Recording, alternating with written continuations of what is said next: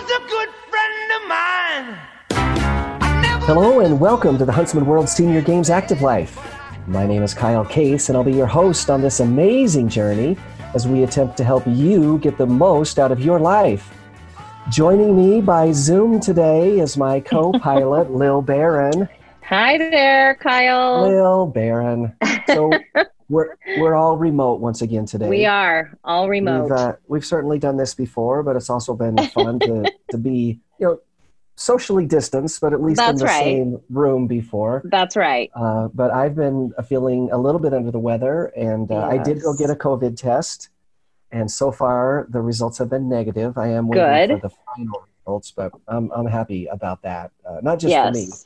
I don't want for that, all of us. But yeah, I don't want to share it with people that I know and love either. So that's right. Anyway, I'm feeling better, but my voice is a little bit raspy froggy today, but yes, a little froggy. Yeah, that's right. Anyway, aside from that, let's set all that to the side. I want to ask you a question. You've probably heard about probiotics.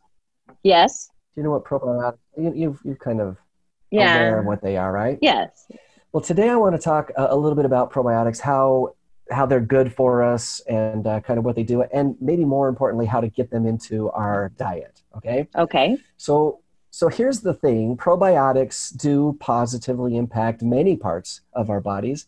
They're good for our skin and our hair, down to our gut health, which of those three things, the gut health is maybe the most important one. and connected to when the gut health isn't functioning optimally, the skin is often the first place to show those effects. That's according to Kimberly Snyder, who's a nutritionist and a holistic wellness expert. She says, when this happens, when we don't have the right probiotics in our body, we absorb fewer nutrients, and that implicates our skin and our hair health as well as a bunch of our other body symptoms. So if we're low on probiotics, the good news is that we can fix that by eating a probiotic-rich diet.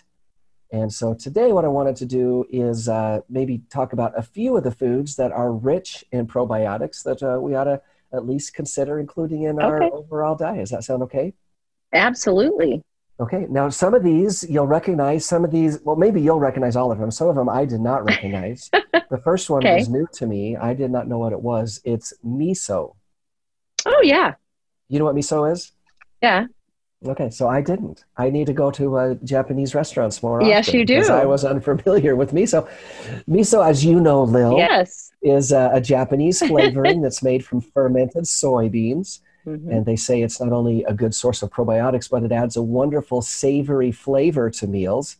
Mm-hmm. So miso is actually a paste that is commonly used in Japanese soups or marinades. They use it in their glazes and in their condiments, and it's a great way to get your gut healthy, and by association, your skin and your hair as well. So, cool. So that was one. The next one I had heard of. It's yogurt. Yes. So I did know about yogurt. Yes. They say that some foods that are fermented because they contain live microorganisms or bacteria, which can be classified as probiotic. Those are things like yogurt, kimchi, sauerkraut, unpasteurized soft cheeses. They say that to gain any bacterial benefit from fermented foods, though, you need to ensure that you're eating the least interfered with version, which means that if you're stocking up on yogurt for the probiotic benefits, you want to make sure that it has no sugar added. Oh, well, that's not good.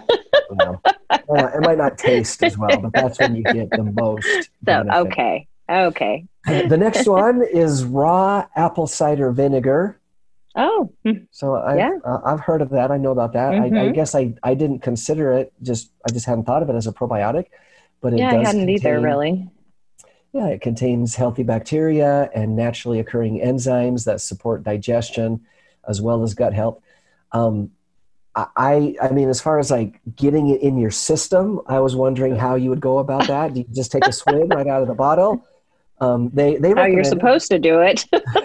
Ooh. That's a tough swallow there. But they recommend, Lil, that you can sprinkle a little bit on a salad for a little bit of sweet. And that way you can get your probiotics as well as your fruits and vegetables that way. The next one is tempeh. Do you know what tempeh is? No. That one you heard of. I was unfamiliar with tempeh as well. It's typically from Indonesia, and it is also made with fermented soybeans. It's a probiotic. It's a protein-rich meat substitute that they use in a variety of different dishes. Soybeans are typically high in phytic acid, which is a compound that can decrease mineral absorption by the body, which is not good in and of itself, but because tempeh is fermented, phytic acid levels are lowered, and then the minerals in the soybeans, such as iron, are more easily absorbed into the gut, and that is a good thing. So tempeh is something that you ought to consider. The last one I'll touch on really quickly and briefly is kombucha. You've heard of that, right? Mm-hmm. Mm-hmm. So we're seeing kombucha like just show up everywhere in refrigerators and grocers, refrigerators at the gas station when you go in to get your beverage or your treat or whatever it is. Kombucha is a drinkable probiotic treat, but it does contain, generally speaking, it does contain a lot of sugar. So the experts suggest enjoying it in moderation. Oh, crud. So, have you tasted it? Have you? I have just had a little sip of it, and I don't love it. Well, I don't love it either, so that's why I'm saying there is no sugar in that at all. Yeah, kombucha is not my beverage of choice, but it is apparently in moderation. It can be good for you. Okay. So, Lil, today's guest is another on our incredible list of the fittest 50 over 50. Susan Ingram comes from San Antonio, Texas, where she grew up in a very active family. As a youth, she rotated from volleyball to water polo to dance and swimming, among a bunch of other sports. Her active life didn't stop as she got older. Today, she feels grateful that she can still compete in multiple sports, such as swimming, water polo, badminton, and shuffleboard at the national level. She considers being active a golden ticket to a long and healthy life, and we're grateful that she could join us today. Yes. Welcome, Susan. Welcome. Thank you so much for the invite. I'm excited to be here. Well, we're excited to visit with you, and congratulations on making the list. The fittest 50 over 50. That's pretty incredible. I was totally blown away by that. It was a huge, huge honor. When you look at the list of people and their achievements they've made, I just think it's so great to be included in that group. Well, you certainly, a couple of things. Number one, the list is pretty incredible. There's some just amazing athletes that are there, and you certainly fit in very well with them. You've had a lot of opportunities for some incredible success. And I guess I wanted to start our conversation off with that. Like your list of sports that you've competed in throughout your lifetime is pretty impressive. Water polo, volleyball, dance. Of course, we're familiar with you here at the Huntsman World Senior Games as a swimmer. Lots of records that you hold and whatnot. You've also done gymnastics, tennis, ice skating, basketball. Like you pretty much encompassed the whole gamut there. I did, and I think it was great. My parents raised me like that. They didn't want to funnel me into one sport, to let me choose my way, and then I passed that same attitude towards my own children. That I think to many parents, we say, "Oh, you're going to be this great soccer player," and they sign them up for every camp, and they get funneled in this one thing when maybe later that's not a love for them. And I think if you do a variety of different sports, both individual and team, with and without a ball, you develop that coordination and balance and things that just lifelong that will benefit you. You don't have to be this great football player, but the skills that you learned on the field will take you farther. Yeah, absolutely. And I think that's an element that sometimes, not all the time, but sometimes as parents, we forget that. I help coach a wrestling team locally here, and we try to really encourage the young men and the young women that want to participate in wrestling, that they should be well-rounded and get out there and try a bunch of different sports. And sometimes we lose sight of how valuable that can be. I've read a number of articles on, if soccer, for example, you mentioned soccer is your sport, running cross country or doing other sports can really benefit you in the soccer area, as well as, of course, practicing the sport that you're, trying to emphasize in. But it sounds like you really embrace that from your family, and you've done the same thing with your kids. And I think that's more fun as well in the long run. Don't you agree? I do. It allows you to do different experiences. You don't have to worry like, oh, should we not go rafting or go golfing together or a pickup basketball game. Because there's not a whole lot of pressure, especially if we're doing something like miniature golf that maybe we're not talented with. But we can do it. We understand the concept of a ball and angles and Right. the effort behind things. So again, I feel like that's a great gift that my parents gave me. And even you can think even in the corporate world. So we have people that maybe don't do a sport, but how great that with your boss or your coworkers, we're going to do a flag football game, or we're going to do a pickup basketball game. Those are different social areas that benefit people, even at work. Yeah. Oh, yeah. And you've definitely touched on an important aspect, especially in masters and senior sports, but you certainly see it throughout a lifetime of sport, and that is the social element. Right. To be able to interact with people that love the same thing that you love, and to learn from them, and just expand that group of social contact and friends. I think there's something very valuable there. Yeah, I think that's one of the better takeaways I have when I travel to either Utah or the National Senior Games, is seeing those people that I haven't seen in 1 or 2 years, and continue those friendships and experience what's in those cities, not just go there and leave. I really want to just stay there a day before or after, enjoy some of the socials that they've put a lot of effort in presenting. And when you think the social thing, I think the most important thing is you're surrounding yourself with people that are healthy and have a like mind like you. So let's just say you want to quit smoking. Don't hang out with those people that smoke anymore. Find a different, healthier group that you want to be more like. They're supporting activities that you're doing. So you might be by yourself, maybe you don't have a team, but those friends that you're making are still doing the same activities and supporting you, regardless how successful you are. Absolutely. Right. There's such a huge value in having that social element to be a part of sporting competition as well. I listed kind of a number of sports that you've been involved in throughout your life, and maybe you're not currently engaged in all of them still, but I'm wondering if you have a favorite. I would say no. I'll say swimming. Love them all. Because I'm successful at it. But I enjoy being challenged. I don't mind being humble and learning new things. I went out to do pickleball, and I didn't even have a racket or know how to play the game. But I'd signed up, and while I was helping them tape the courts, he was telling me how to play. And people around me were hilarious. And I explained to my opponent, hey, I don't even know how to keep the score. So please keep the score for me and say it as I'm serving. I've done track and field, and I had to remember, like in the shot put, not to step forward out of the ring. They kept reminding me, no, go out the back, or you get disqualified. And I think I've just enjoyed those things. And then I have things that I've been good at, the badminton or the shuffleboard or some of the basketball skills. And so those are fun. I find that it's a good balance. And what I try and say to people is, they're like, oh, but you're so good at swimming. I go, it doesn't matter. It mattered that you came, you participated, you met people, and laugh at yourself or be proud that you're like, wow, I didn't know I could actually go down and back without stopping. It doesn't have to be all about the medals and the records. I think it's just participating in something fun. And I think there's something, just very powerful in that as well. Absolutely. And I think you touched on something that is so important, and that is the ability to be humble.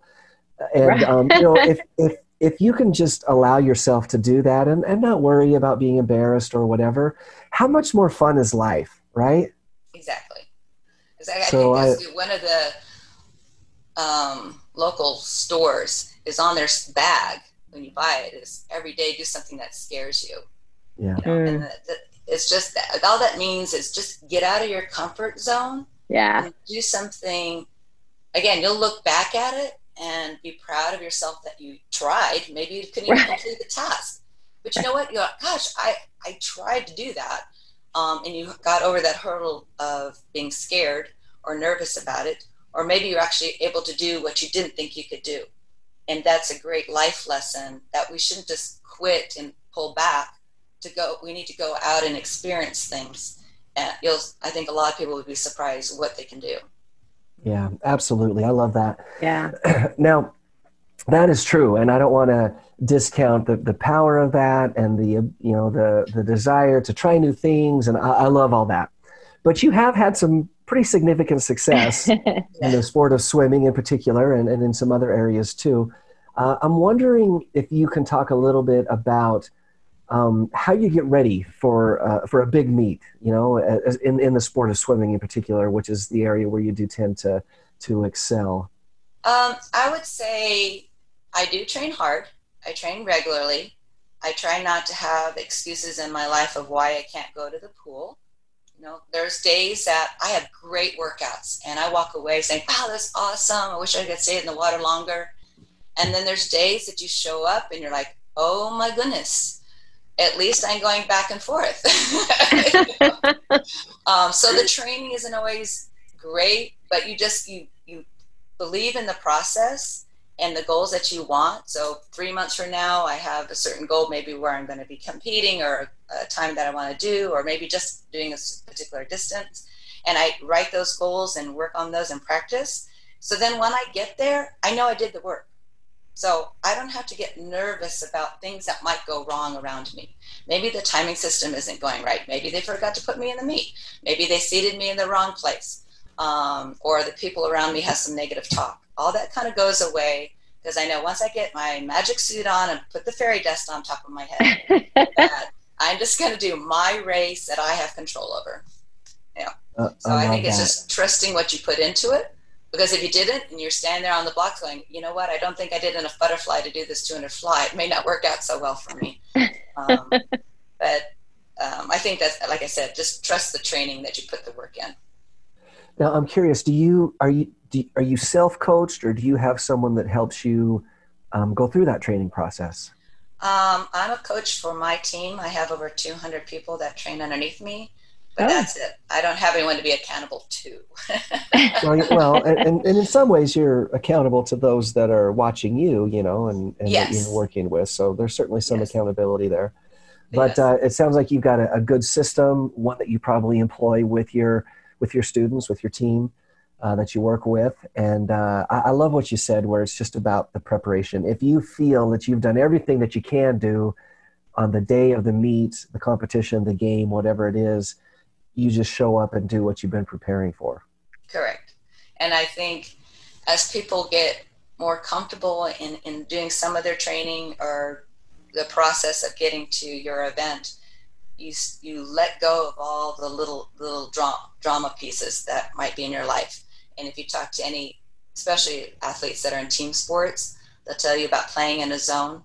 Like they don't even know why they made that pass when they did, because it just is so fluid, things that they do repetitively every day, and it just happens. And a lot of times it's good. You just get out of your head. And for me, I'm getting on the blocks and I'm just taking that big breath as I hit the water. And then I just trust that my body's going to remember how to do that race. That's perfect. I mean, you've been alluding to that. My next question, I'm hoping you can expand just a little bit. Obviously, there's a lot of physical preparation that goes into competing in a sport. You've talked about getting in the pool, and some days it's there and you love it, and some days it's just you just have to grind through it. But there's also, especially as we've talked to the people on our list, the Fittest 50 over 50, there's a real element of mental that goes into preparation and competition. I'm wondering if you can talk about how you balance the mental versus the physical.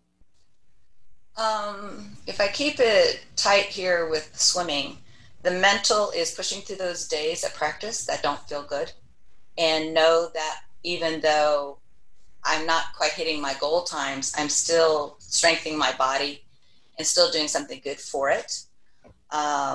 The mental things as we prepare, like am I visualizing my race and knowing what that dive's going to feel like? What's that turn going to feel like? When I'm there at the swim meet, I'm looking at that wall again and again and again. So I'm not startled what that's going to feel like with a new wall. I know exactly what the blocks feel like.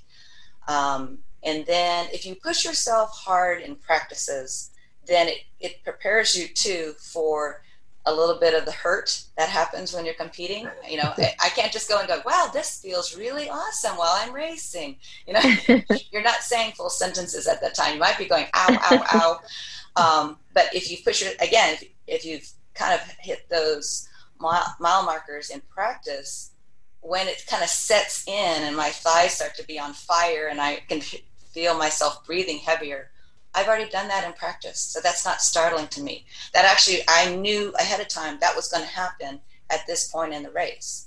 So you're like, okay, here it is. That's fine. And then you're working through it.